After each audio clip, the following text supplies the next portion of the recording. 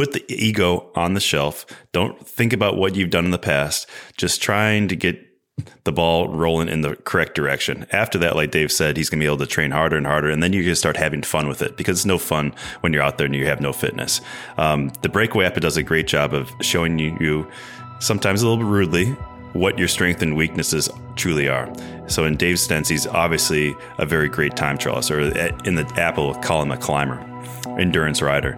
And so he'll see that even though he was a great sprinter, and we're not going to be sprinting, we're going to go for a 20-minute power here. So being able to push that a little bit farther and farther. And if you have small improvements over that time, you still got a long way to go. It looks like a long time, but it's going to go fast.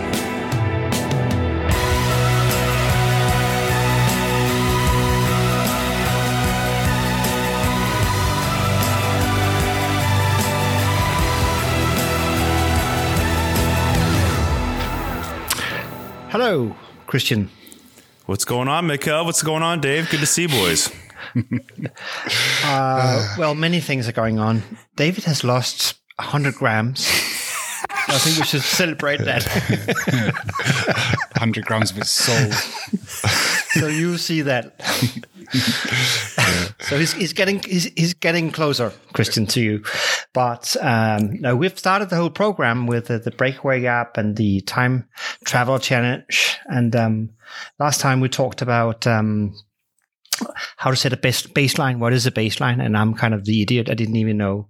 For me, baseline is something with a spreadsheet. Like how much money do you have in the bank or something like that.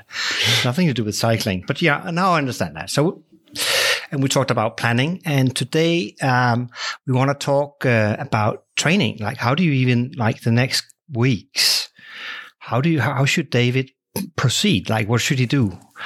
And of course, let's just exclude the weight you need to lose. That, that's going well. 100 grams is good. But you need the other 10 kilos. But we want to talk about the training itself and get your sort of advice on that. And then we also want to talk about how to use the Breakaway app to help you sort of measure your progress and how you actually do. And then all kinds of other things that might come up. Well, first of all, I think that Dave just taken the first jump of being consistent on the bike. I mean, he has so much natural talent, like most of us do, and so much residual fitness, even though he doesn't know it's there. It truly is there somewhere. And just to start doing it and being consistent. And that's with all of us. For myself, I haven't really taken a considerable amount of time off the bike. So I've always stayed in semi shape. I've never been in good shape, but I take that back. I did do Cape Epic 3 or 4 years ago, and I got in good shape for that. And that reminded me that I do not need to race ever again. So this will give me a little bit of PTSD because Mikkel, even though Dave is fat and out of shape right now, I know what he's capable of, and that does give me pause. Yeah. And I know that he's a savage. Luckily, he's had a daughter since then, and I think that's really evened him out a little bit. And I think he's relaxed a little bit. He's laughing because he knows it's not true. So he's still got the savage inside of him and the natural talent to boot. So, yeah, I'm not just gonna coast this in. But the biggest thing for me, Dave, and I don't know about you, but I need something to hold me accountable these days. I need to be busy. It's funny. The busier I am, the more I get done. If I have nothing to do, I do nothing. I'm so lazy. Because then I think I always have time to do it, right? But I don't have so I get nothing done when I have nothing to do.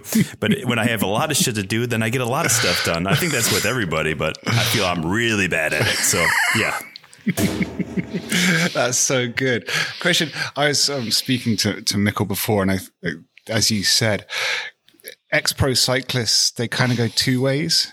They either kind of just keep going in one way, or they kind of stop completely. There tends not to be a medium. Although, dare I say, you've found a medium? Kind of it's 8 years now since you stopped. Mm-hmm. 7 for me, or 7, 8. Christ, 8. You're nearly a decade. Jesus. How did you just keep going when you stopped? Mostly moving. So I moved back from Girona when I was living a couple of kilometers away from you, back to Chicago, where my wife and I both grew up. And I really didn't do much of anything there. You know, I was like a Catholic schoolgirl doing everything that you shouldn't do, you know, and smoking and doing, and I hated my life. I felt like crap. And then I was depressed because, you know, would do gigs every weekend and ride my bike once in a while with some friends, but I hated my rides because those are the same rides I did when I was a kid, and they're flat and ugly and it's cold. And then we finally took the leap of faith of moving to Greenville, South Carolina, where George Hincapie and Bobby Julich now live. And George was the one who's been here for a long time. And just having that camaraderie of these guys pulling you out the door when you don't really feel like it. And of course, I'm not going to say no to these guys. I mean, how much of a special thing is that to be able to go for a regular training ride with guys you've been riding with since the mid 90s? So that's been our therapy, and you end up just getting fit. And then since then, George's son has gotten so fit, and he's 14 years old and he is flying. So now my goal is just to be able to stay with him. There's no way I'm going to let him get the better of me. That won't last. No, you're right. I got like 6 months, maybe 3. I don't know. It's been quite cool actually, because I've never met Enzo. That's his name, Enzo, isn't it?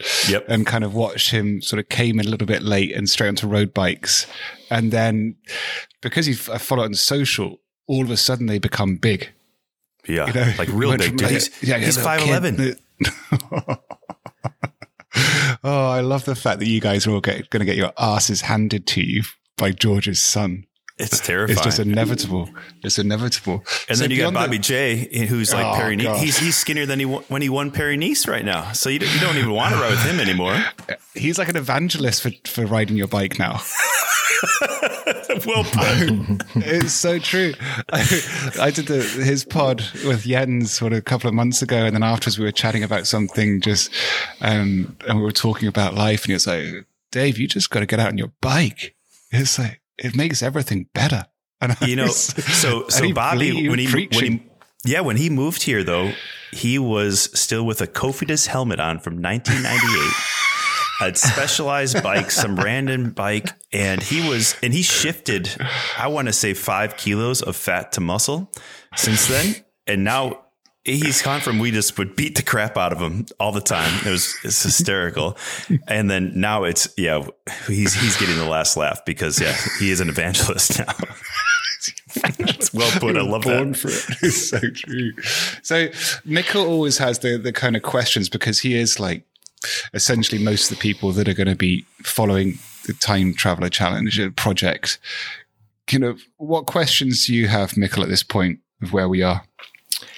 Yeah, so I'll start by saying, just getting your advice on, we now have 11 weeks until the day, the 14th, where you're going to do it. I'm going to do it too. Hopefully you too. I know you're going to do it. And we want a good result. And we have different baselines. So, David, you have just done your baseline on FTP levels. And it was what was it? Just under 300, 295. Yeah, so around 300. Yeah. Which is quite a lot bigger than mine. But it's not great. It's not great. No. It's not great. It's not great. It's really, actually, it's shameful. No. So, what would a program look like in your mind? How do you? Because I'm guessing if you're training for a race, it'll be, let's say, 200 kilometers, and you need endurance and all of that. But here we're training towards 20 minutes all out. Yeah. Is that different? So, what do you need to train for? First of all, I'll just interrupt there briefly, because I think because I know Christian's good at this. Can you explain FTP quickly, and kind of what it is compared to the kind of the ultimate, what we want to do, how it benefits? The way I always say this in Peloton, and Peloton's crazy that just the average people these days actually know what it is because of Peloton, because they have a power meter. Most people have a power meter on the bikes. The functional threshold power. So it's really what you could do gun to your head for 1 hour. If there's wolves and lions chasing you, what could you sustain for that hour? And so if you're going to do a 20-minute test like Dave did, you do the 20-minute test. So let's say he did most likely like right around 315. You subtract 5% of that, and that's more or less what you could sustain for that hour. I still think that Dave is sandbagging And I think that his numbers are usually probably like around 375, and he's lying to me just to make me to relax even more. But no, that's really what the functional threshold power is. And that's what, professional cyclists being able to do climb after climb after climb. And that's really where the cream rises to the top, right? Where anyone could do one climb Mach 10, but it's when you have 3 cols that are 45 minutes long where you're digging into that functional threshold so often, or keeping it below that even better, and then being able to go full gas at the top at the last one and not blow your doors off. And so and we were talking about this before, how and it's what you use in the Breakaway app as well. And I see it kind of training peaks, and it's become a benchmark, an accessible benchmark for people, 20 minutes. And this is what we came to, because we were talking about before. Originally, it started off as being a 10-mile time trial, because that's where I started. And kind of just in pure synchronicity, it was the dream, the barrier is 20 minutes, to break 20 minutes in a 10-mile time trial, average 30 miles an hour. And you were like, well, actually, you shouldn't do it on distance, you should do it on time. And can you explain why we use the 20 minutes and why we're going to, and how we'll see it on the Breakaway app? Yeah, just back to your question of FTP, it's always been 20 minutes. It's trying to find that 20-minute power because it's the easiest way to do that. Look, no one likes to do an FTP test. Dave, did you have any fun doing that? No. It was horrible. It's, no one wants. It's like going back and doing your SATs, your MCAS, things like that. No one wants to ever go back there in their life. But it's an amazing tool to see where you are and not train too hard and not train too easy. So, Mikkel, if your FTP is 150, going out there and trying to train off of Dave's numbers is silly, and you're just going to hurt yourself. And the same thing, if I would trade Dave's numbers, I'd be going too easy. So you have to find what is good for you. It's not about anybody else right now. That's the best thing about FTP, is truly sticking to those numbers. And then you're going to get the most gains out of that. And I was listening to your podcast yesterday, and you were correct, Mikkel, is that, since I have decent fitness, Dave's percentage gain is going to far outweigh mine. He most likely, I have a feeling that he could easily gain 25 to 30% fitness in this time, by how much he's going to lose in weight and fitness all at the same time. Those axes are going to go straight through the roof. And of course, he's a psychotic, and he is going to go full gas in this, and I might just be a little bit more lackadaisical. But no, that's the biggest reason to do this, Mikkel, is really to know where you are and not go off of somebody else's numbers, to really know where you stand. Right. And then of course, if you can't measure FTP, maybe that's not so important. You can probably either simulate it, I guess, or you could measure the distance you can go in 20 minutes. Mm-hmm. Yeah, we did that. I mean, as juniors, Dave, how many times did we just go and, this is what we did, and we have our little, we had Avocet computer. You know exactly how far you went or how long it took you to get up a climb. I mean, power meters, nobody had that. That was way too expensive for us. We didn't even think about doing those kinds of things. So there is a way to go and at least better yourself. This is so much fun, because it really is you against you. It doesn't matter if you're 25 years old or 45 like Dave and I, they're 65 years old. Just go for it and try to better yourself. Right. And so among the three of us, I might win, actually. Yeah. You could be the best betterment. Yeah. You're the best betterer. Right. That could be it. I think my FTP is 220. There you go. But I don't know, if I can improve that. But I'm also the oldest. So of our group. There you go. Yeah. What about, Christian, just going, because this is something that I found interesting. One of the reasons that I'm doing this is just how much everything is advanced, even since we left the pro ranks. But then if you go to where it's kind of the ever turning wheel. When we started in the late 90s, the kind of SRM was this innovative, crazy, wacky technology that hats off Greg LeMond had been the first big rider to embrace.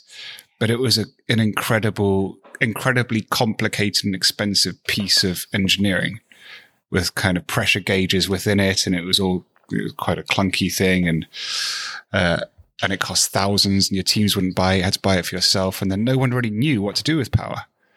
because no one understood what power was still. We just got polar heart rate monitors in the 90s, and we're kind of using those, and everyone was using heart rate. But I suppose this is because I listened to your it's simple but not easy, the Breakaway podcast, and the second episode is really good, where you explain the difference between why power is so important and why it's been such an advantage to understanding our bodies. Could you give kind of just the listeners a bit of why we use power and watts versus heart rate? I mean, you still need to use heart rate, but you can explain the difference, because I still don't have it as succinct as you do. Yeah. I mean, I love what you brought up with the 90s, and we didn't know what that meant. It did averaging 200, 300, 400. But it was all our intuition, the way we learned because exactly. And to this day, Dave, probably you would know without even looking what your power is right now. You just because of that intuition, but that takes years and years and years of doing that. But for the layman now, being able to see their powers, the biggest difference of that versus a heart rate, for example, is that, okay, let's say we're at a stop sign, stoplight, whatever that is, and we go flat out. It's going to take your heart rate at least a minute to catch up to what your power is actually doing. So, or if you're getting better on a bike, your heart rate is always going to be stagnant for the most part, but your power is going to be increasing, hopefully. So even if you're going faster, it's like you said on your podcast the other day, it's always relative speed. It's even though you're going faster than you are, you're still suffering the same as when you were a kid. Even though you're going 20 minutes faster up d'Huez or whatever that may be, you are still suffering the same. And so that's where you get power, is the best feedback mechanism. Whereas heart rate is so fluctuating. It could be, think of our heart rate at the end of the Tour de France. If you could get it up to 170, that's amazing. Even though regularly when you're fresh, it should be 185, 190. Same thing when you're sick, it could be maybe too high. So power is always going to be there for you as far as the best tool to measure how hard you're going. And what's amazing, and this is what I've coming back to this, was just how accessible power is now. There are so many. I mean, it's still not cheap, but there's it's getting there though. There's like 25, 30 different devices now you can use to measure. Yeah, SRAM came out with one. I think it's like $300 now, Dave. I mean, do you put that in? Your SRM that we all had with wires and external batteries. What was that, like $5,000 back then? If you could find one, and then it broke. I remember. So this is 1999, Font-Romeu. This is the year I jumped off a roof and broke my ankle at training camp. But this is all kind of the background story to it. I was up there super serious, and I'd bought an SRM, and it cost me a lot of money, and no one knew how to use it, but I got it, and I was kind of super geeking out on it. And on the first day there, I came out, and because, it wasn't really that compatible with, I think we had Campagnolo at the time, and the mechanics just hammering it on, on the gauge side, broke all the gauges, and I was like, "Are you serious?" And I was just, and that was the beginning of the end of that camp. I was like, "I can't do this. You should have sent me to the Tour de France." Now I'm up here, and you're hammering my SRM. But yeah, and that's what I've found kind of amazing with this, is coming back in and seeing all these different devices and gauges. And even I've been using Zwift, and this is nuts. This is kind of me coming back into it. Marty Castello, who's coaching me, just sends me the Training Peaks kind of custom file, go on there, and it's set to erg mode on my trainer. And I'm like, what? You don't have to think. There's just big arches that appear, and you just have to pedal. And this is something that, going back to when we based on heart rate, you'd be told to keep it between 140 and 150 for 2 hours. And the amount of concentration that takes. And also at the time, we didn't really understand cardiovascular drift, because just going back to what you were saying about, it wasn't based on power. So it'd start off, be really easy, and it would get harder and harder. So actually, through the ride, your power would just be on this crazy curve, whereas your heart rate would stay the same. And it wasn't correlating. And so just seeing kind of what reason I think we fried ourselves a lot was the amount of concentration we needed when training, because you had to constantly be monitoring. everything. And not to mention that it took 10 years to gather all that information of who you were. Now you're 19 years old and you're like, here you go. This is what we've been doing for 100 years. Just go for it, dude. And then you just get on this ergo and do this and then eat this. And there's an app for your food and you're taking in 90 grams of carbohydrates an hour. And like all these things, like Dave, how many times did we have to stop at the gas station to get you a Coke and a donut? It was like 4K from the house, man. I mean, that's so how bad. Times. I mean, there's a lot, but I will say that sometimes data could be too much, right? And we need to take everything with a grain of salt. It's great to have that as a thermometer to see what you're actually doing. But how many times did seeing what your power numbers almost kind of freak you out? Like, oh my goodness, I can't sustain this. But actually you're on a great day that you truly can say. So I tell people all the time that look at your power sometimes afterwards. If you're going to do FTP tests, go on your own feelings, because sometimes your feelings, your intuition far outweighs it, where you think that, I don't know, I could only do 300. And really, you probably could have done 10% better if you actually just listen to yourself and listen to your body. But I think this is very interesting and very right. Also for the layman, really. Christian, many years ago, or 5 years ago, I did a study on fitness monitors, and we studied people over 6 months that bought a Fitbit or a Garmin watch or whatever. And what's interesting was they never thought about those companies. You know, when do people stop using them? When do they throw out their Fitbit? And the answer is after 3 weeks. In average, because that's the time where it repeats. There's nothing new. You wake up in the morning, so you slept 7 hours. Yes, and I slept 7 hours yesterday and 2 weeks ago. And your resting heart rate is 54, and it was 54 Wednesday. And you know, there's not much happening, right? And then we investigated and asked people what's going on, and they said, you know, systematically they said, well, now I know when my heart rate is this and that, if I'm running or cycling. I know when I'm over threshold or under threshold. I can feel it. But the watch helped me figure out when that was. So I think that's interesting. And another thing, I don't know if you've noticed that, but when you, for example, do on Zwift or any training program, I think, where you have to go your FTP level for 5 minutes. Those 5, I don't know what it is. It's just so hard. While if I race and not think about it, I go way above my, because I want to win, or I have to catch somebody, or I don't want to lose. Well, there's no one downstairs in your basement clapping for you. There's no one external. You don't have that adrenaline response. There's so many different things that are it's a stagnant trainer, for example. Look, it serves a great purpose. Like Dave said, if we would have had this when we were kids, especially myself, Dave, when you're in Scotland for those years when you're serving your band, I mean, if when I was in Chicago as a kid, the amount of time that I did on the rollers, I mean, Mikkel, I used to sit on the rollers and I'd watch the whole Godfather and just try not to fall off. Did it help me? I mean, that was my, you can't stop until the credits. That was it, 3 hours. I mean, not that teenage kids should probably be watching the Godfather, but that's what we had, So nice. What do you have on beta tapes? Beta tapes. Right. It's just one of those things where it's part of the charm of it all is this, and going back to the reasoning, and this is what we talked about, and you were saying at the beginning, Christian, about accountability. We give each other accountability, but then there's also this curiosity for most people, and for me, it's this curiosity going back in. For sure.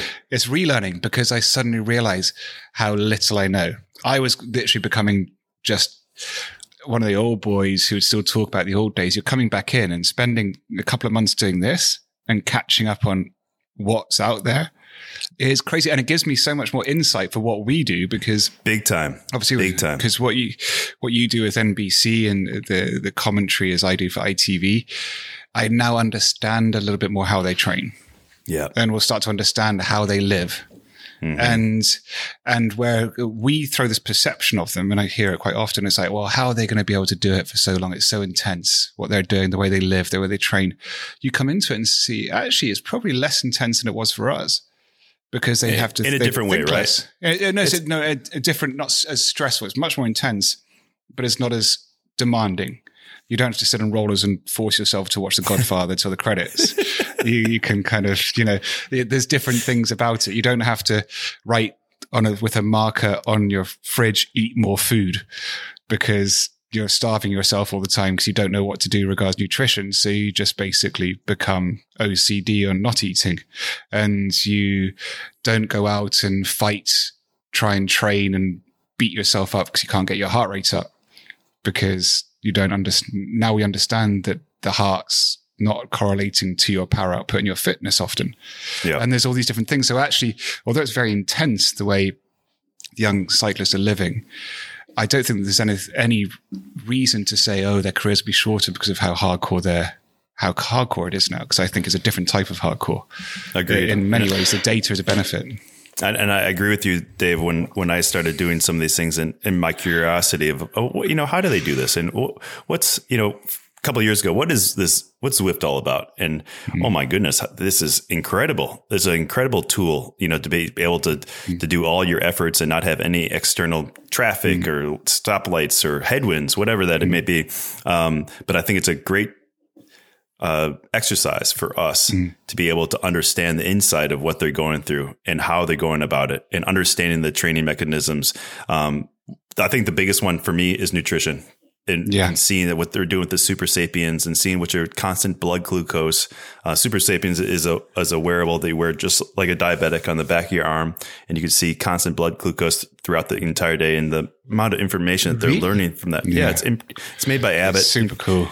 Really amazing. And then just how much work they put in as far as the back and the team, not necessarily the riders themselves. Of course, the riders are putting a ton of work in, but the entire team making sure they have the proper nutrition from start of the day to the end of the day, and taking all those variables, all that doubt that you and I had completely out. And realizing, be able to back up. Well, this is why you sucked, and this is why you were great, and not. It's a lot easier to ascertain that. But yeah, for Dave, I 100% concur with that. That being able to explain it on television and really appreciate what they're doing is bound.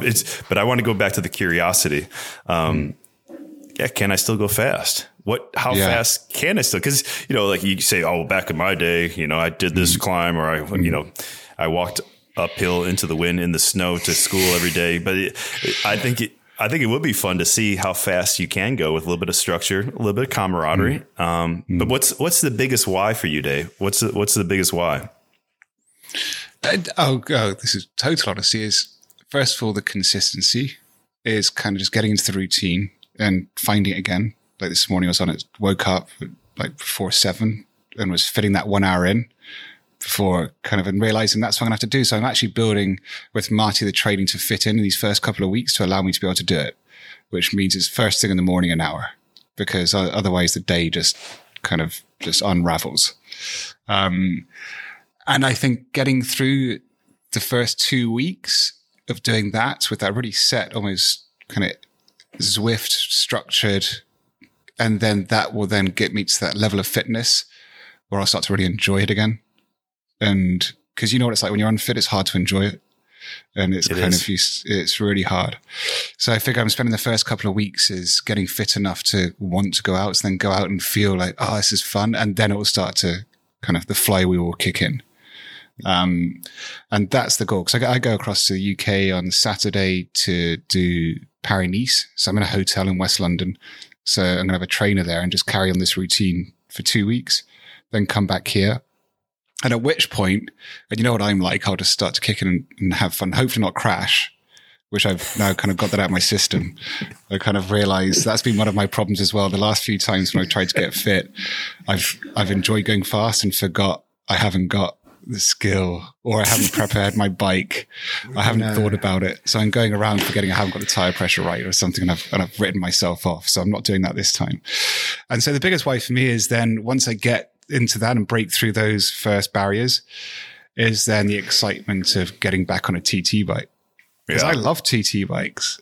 I love them. And getting all the gear again and and then actually getting on a bike, because what it's a great privilege for us that we have access to that and have done it, is to get on a TT bike, and with all the equipment, it's just a totally different thing. It's just feels beautiful. Free speed. And I'm just looking forward to kind of getting all that latest equipment and getting on. It's like getting to kind of, even though the engine won't be there, it's like getting in a Ferrari, but not being able to drive it. It's kind of, that's what it's going to be like. I think I agree with you. I agree with you, Miguel. I think that you're definitely underselling yourself. And as long as you're doing what you're doing now and you're consistent with that, then I think it's not going to take long before that rust is going to start to come out. I mean, you're like refurbishing an old, I don't know, what should we call them? What are you going to go for? What are you going to go for? I was thinking like a 72 Daytona that's been in the barn for a while. And it just needs to like just get the rust taken off it for a little bit. And then it's going to start running like a top. But I think what we talked about when we first started this is when you do get fit and you're like 4 to 6 weeks into this and you start really questioning yourself, what the hell am I doing? Why? And that's when you're going to need some friends. And that's all. And that's what I have to lean on here.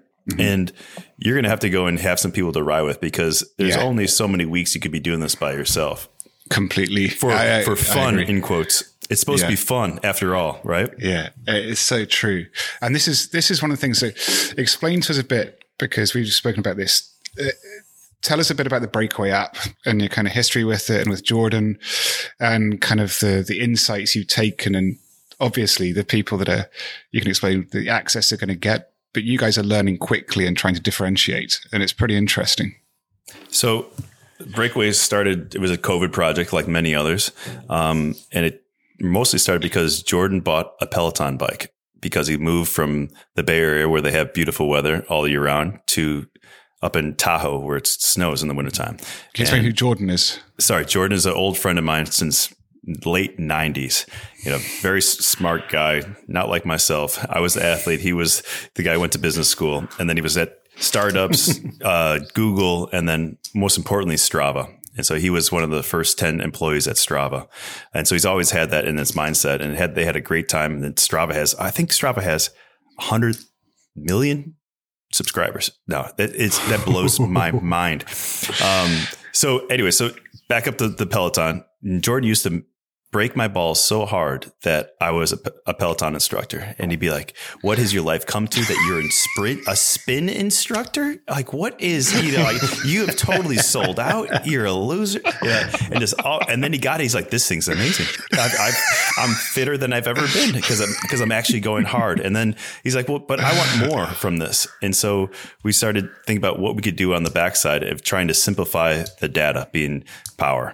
And so making high watermarks being 15 seconds all the way to an hour and then everything in between. And then we said, well, why? We don't want to just do Peloton. So we brought in Garmin, Wahoo, Zwift. And so we could have all those different access on one channel and be able to look at. So if you could challenge your friend who only has a Peloton bike and doesn't have a power meter on the road, you could see how you compare against each other. And the Teams function, I think what you're getting towards, Dave, is the most fun. And so now you could have up to 10 people because really how many more than 10 do you really have in your circle of bike friends? Maybe some people have more, but I really only have 10 people that I really want to keep track of.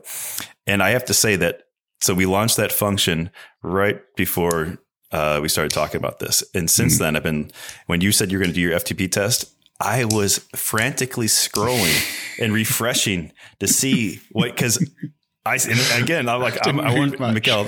Yeah, it didn't move. And they're like, and it didn't move at all. And I was like, this is bullshit. And so supposedly it hasn't really moved his 20 minutes. It still says 299.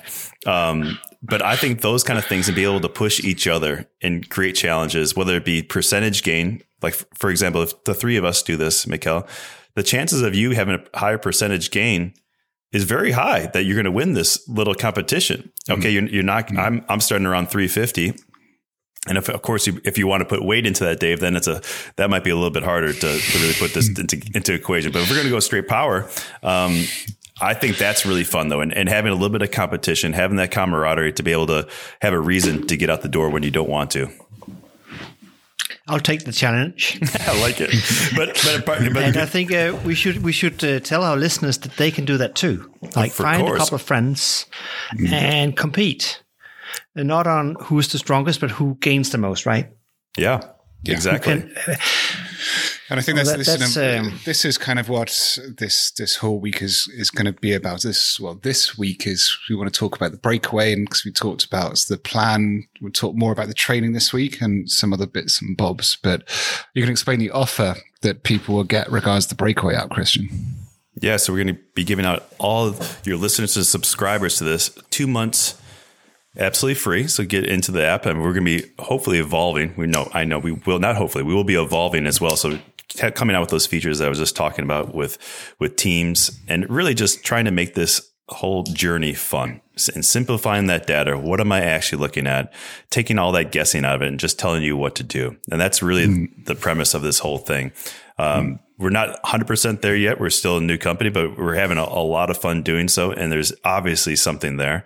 And because there's so much data out here today, and it's so hard to decipher what that truly means to me. Just to your point of Mikkel with having the Fitbit and throwing it away after 3 weeks, we want people to be in this for the long haul. And ultimately, we want the people to have fun and gamify it a bit and have a little bit of inner competition once in a while. And, call yourself out if you've been slacking, seeing how much your ultimate PRs were and how far away you are. And then we also put it into 8-week, so you could see a snapshot of what your current form is right now. And that's perfect for David, because he doesn't want to look at his PRs from 2011.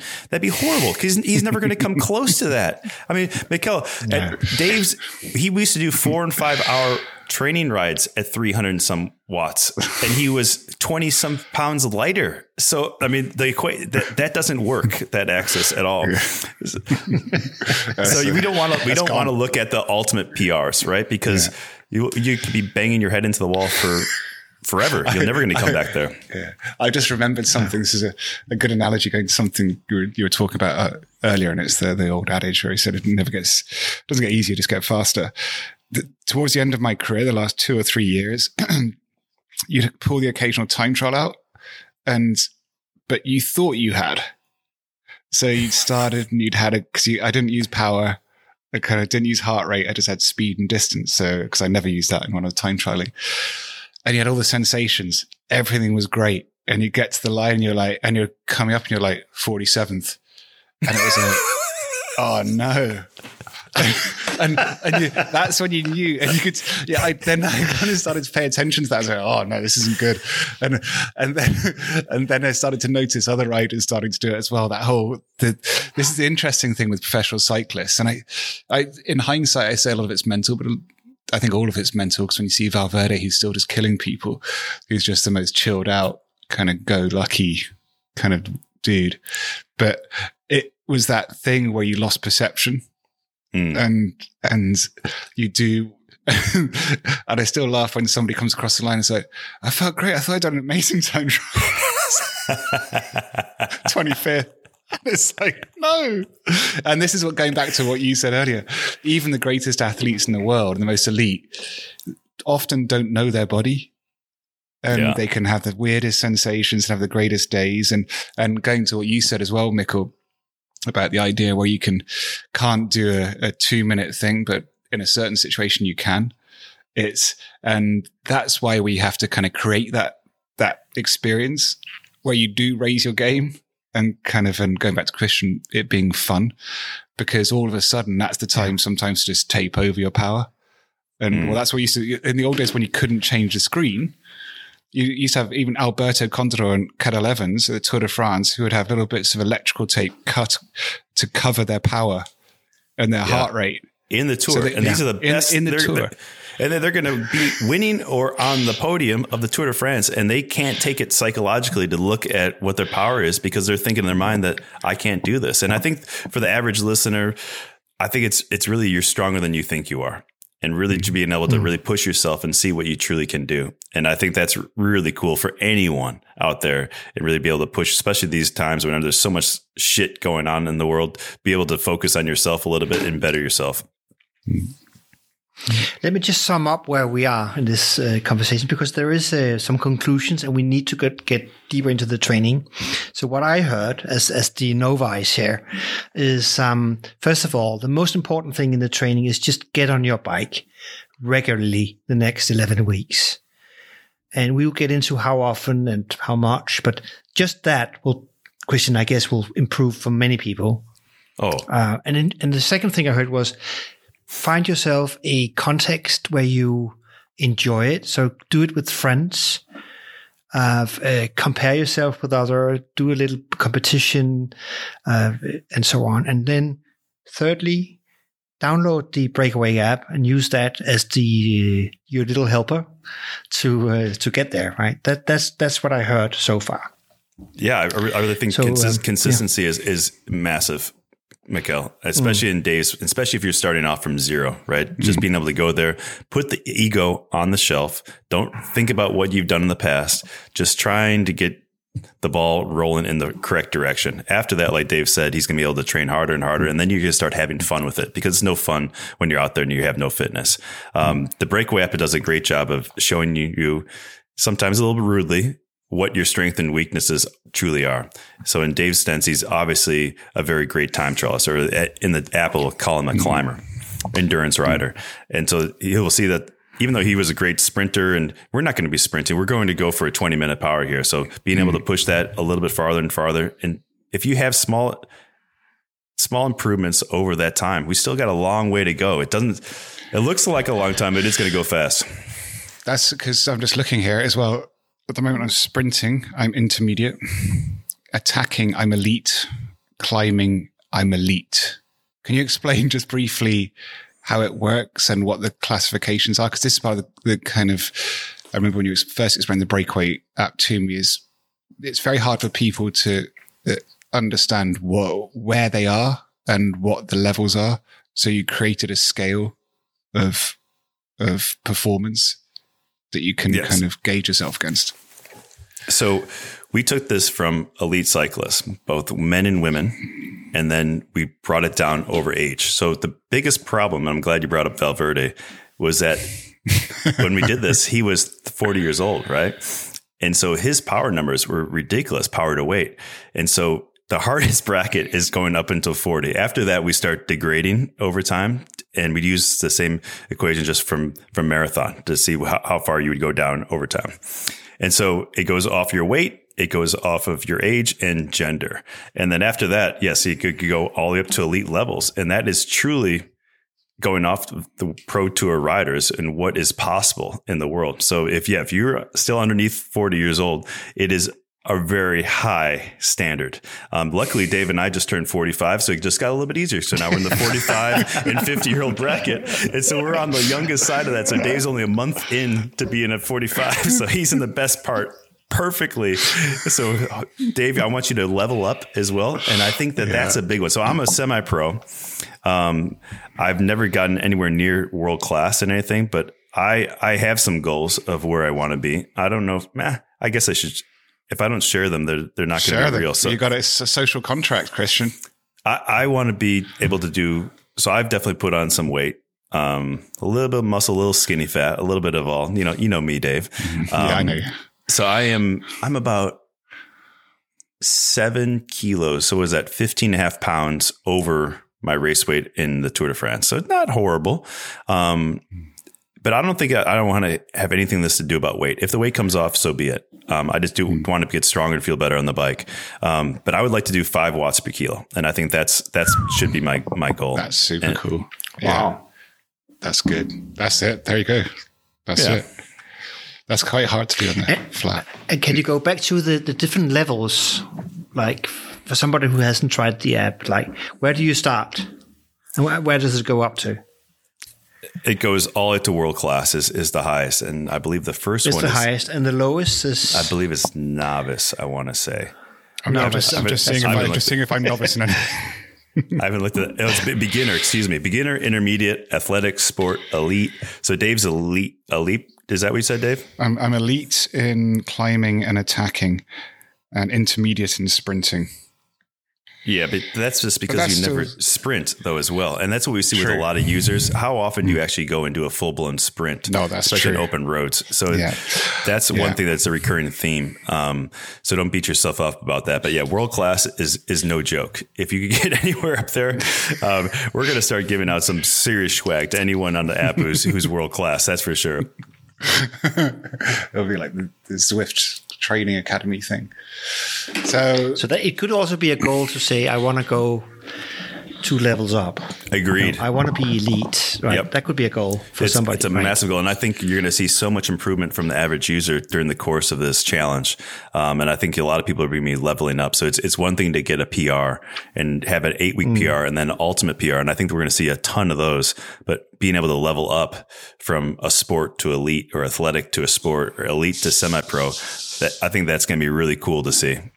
And maybe not in just one, because there's 3 different sprinting, attacking, and climbing, but maybe in a few of them as well, Mikkel. And what do you need to make Breakaway get that data? I know you can use it on Zwift. If you go outside, what do? You use your Garmin device, or so in order to capture the data? You could upload through Garmin, Wahoo, your Peloton, and Zwift as of right now. So those are the 4 big ones. And the only problem, and I know that in the US it's not as big of a deal, but in the UK I know it's a little bit more, and worldwide is so we do not have Android yet, Dave. So it's only iOS, but we're working on the web right now. So again, we're young, but hopefully we're gonna be here for the long haul. So you have to have an Apple phone if you're using a phone. Yes. Yeah. Okay. That's okay. Great. Can we talk a little bit about just some principles on how to train? We don't have to go into details, but just when you're training for a time trial, like what is it you're looking for there in terms of improvement? You're looking for what would you call it? Well, I think for most of us, if we're depending on your fitness, you really want to work from the bottom up, being able to push your FTP by training underneath your FTP and not blowing your doors off by going over it all the time. In this regard, I'm definitely going to be leaning on Dave a lot because like you said before, 8, 9 years, 20 years ago was not a long time because not that much changed. But over the last 10 years, it has been a world of change. I mean, there was usually for example, my father was in the 68 and 72 Olympics and his times, I want to say was 5 minutes. And then I beat his team pursuit time individually. And then the same thing happened again another 20 years later when Ashton Lambie beat our team pursuit times by himself at a 3:59. So it just keeps on evolving. But I would say over the last 5 or 6 years, it is completely rewritten the game in what these guys are doing in the normal. So I think I'm going to be leaving Mikkel a lot more on what Dr. Marti says about training and what he wants to do with David. And I'm really curious about that. And that's what I'm excited about doing and seeing how that does work with myself and how I could better myself and just learning what the Tom Pidcocks of the world are doing these days. Yeah. Yeah, it's true. It's mad. Do you know can you describe the sort of the old way of training and the new way, just generally? What have we learned? What is the new principles that people are using? I would say when I was a NeoPro in 98 all the way through, I would say at least to 2004 or 5 is just a lot of volume, and riding hard just to ride hard. More is better kind of thing. And then eat less to lose weight. I mean, there is no reason, just putting your finger up in the air and seeing the wind direction. And now it's coming back farther and farther to more intensity on the bike, shorter hours, but seriously intense training like we never did. We raced so much, Mikkel, that we would race almost 100 days a year that our training was really just recovering in between races. That if we were lucky enough to string together and get fitter as the year went on, then we'd be in good shape. These guys do training camp after training camp after training camp where they're actually training in camps more than they're actually racing these days. But I think the actual training themselves is just becoming shorter, more intense, and constantly intense. And the nutrition side, I would have to say, looking back at my career, I don't know about you, Dave, was probably the biggest hindrance, and not being fueled enough. Ironically, not eating enough while I was training and coming to races empty and then actually getting better as the race went on is so counterintuitive to how I should have been performing. But that's one of the biggest ones to really get into is nutrition. And another curiosity of mine is to see where we go with nutrition this next 2.5 months. So I'm leaning on you, Dave, a lot. So yeah, that's come on, good. let's go. I think I'm going to be doing nutrition stuff next week in the UK. with Form Nutrition. They want to take me to a lab and do stuff. It's just this is going to be the most humbling experience of my life, and I've had a few. It's gonna... You've had more than a few, my friend. Yeah. We used to call Dave. I used to call Dave God's joke, because he would just give him everything and then just take it away, and give him everything and take it away. And so I think it's true though, right? I mean, think of the things that he's been given and then just has been taken away again. And so I really think that he has a very good outlook on life. I would say he's very mature in that sense, very immature in the other sense, which that's why I love him so much. And that's why we're doing this very immature challenge to each other. It's going to be fun. But I guess it's good news if you can train, let's say less time, but do it with more intensity. That's good news for most people that have a job. I remember when I was racing when I was much, much younger. So I was 12, 13, and I was not very good. And I think it's because we trained the wrong way. That's my new theory listening to you, because what we used to do is just go really, really long hours until you were exhausted, and then you go home. And on Sundays, we would go up against with the wind until the first guy puked. And then you turn around and go home, right? And the trainer just loved that sort of masochism, and I didn't get it better. I just got sick and I hated it. And I stopped. And I think a lot of people have experienced that with cycling culture and cycling training. And in my life, it was actually spinning that changed that, because I enjoyed the music. I enjoyed the vibe. And then I actually in 2 or 3 weeks got in incredible shape from nowhere, right? And I guess there's a science to this now that you're talking about, which is for sure. But there's high also intense, But there's also a cliff, right? Because we see so many people who do Peloton and they do it every day, and they do the same intensity every day, and that's not okay either. We can't be just going beating our head into the brick wall every day after day. You do have to have that ebb and flow of being able to recover from those serious efforts and then build back up again. So that is one of the biggest reasons that I would love to be one of the first apps to tell you not to ride your bike, to chill out, because everyone wants to push. They want you on their format, whether it be Peloton, whether it be Trainer Road, they want you on there all the time. We want to tell you to actually recover as well. But I think you hit the nail on the head though, Mikkel. No one has time these days. Everyone has a structured life. Everyone has lives. We're not going to put 25 hours on the bike. So we just want to be very efficient in our training, get the most out of everyone. Chris, you need to have this function on the Breakaway app. It's like in Douglas Adams' Hitchhiker's Guide to the Galaxy. They turn it on and it says, "Don't panic." And it's basically just don't do anything today. Stop. You're peeking out. Stop. You're good. Just stop. You're good. Now assimilate, and then we'll start again. You also need he has a improbability drive. That's how they drive their spaceships. So they actually don't know where it's driven by improbability. I like that. We just really have to think about that for a while. Like, what does that even mean? That's my life. Yes, it's my life. It's true. The improbability drive. And I remember when I met you first, or one of the first times we met in Girona, we were riding together for a week, and we were coming up this mountain where there's a 25 kilometers climb, and it's very light at the beginning, and David was there, and then all of a sudden David was gone. I was like, okay, I'm getting stronger than David Miller. That's crazy. Until I got to the top of the mountain, completely exhausted, and 5 minutes after he comes running up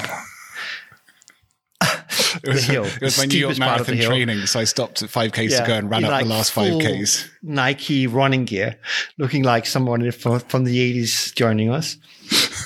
And I was just, what are you doing? And I'm training for a marathon. And then I thought, that's why he was a pro. Mix it up. And he did. Dave, you did succeed. And that's the biggest reason that I'm a little bit nervous about this whole thing is when you set your mind to a goal like you did, and being able to do it under 3 3-hour marathon in New York is no joke, man. And you're a big boy, 6'3". Yeah. I couldn't walk for a few days, that's for sure. Do you think, Dave, do you think though that doing that, it got you a little bit more involved just because it was something different and that you're trying something whereas the bike is, you already done it so much. You've been there, done that. Is it harder for you to inspire? That was the curiosity as well. There were two things with that, which I took away, was the curiosity about running and just how easy it was with my life, going different places and learning how to run. I got super geeky into that. Never kind of got to that. I came out of it and wanted to go into mastery and kind of was doing these different things, but then I blew my body out. But the other thing was the social contract. I had the social contract with Robbie Ketchell and Mariah. And that's what really kept me involved. Yeah. Was the fact that I was kind of raising money for them and their sons, the charity that supports them. So those are the two things I took away from that 1 year of training. So it was 1 year. I mean, I hadn't run over 22 kilometers before I did the marathon, but it was the kind of just the enjoyment of doing something new and with nothing to lose. Everything was a gain. Like, you know, I had nothing to compare against. And then the fact that there was a purpose. And so I think with this one, it's the same thing. It's a curiosity of rediscovery. And then the purpose was just reconnecting it. So we're going to have fun. We're going to speak more over the next couple of months and hang out more than we've done in 8 years. So we already have. Yeah. And that's good fun. So yeah, and that's what I hope. I think it's a really, really good insight that what you're telling David, and also what now I understand the running thing, which is you actually got to a stage where you enjoyed it. You're looking forward to your runs.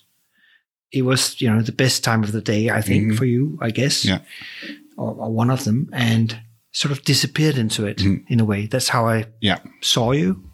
Is that right? Yeah, completely. Yeah.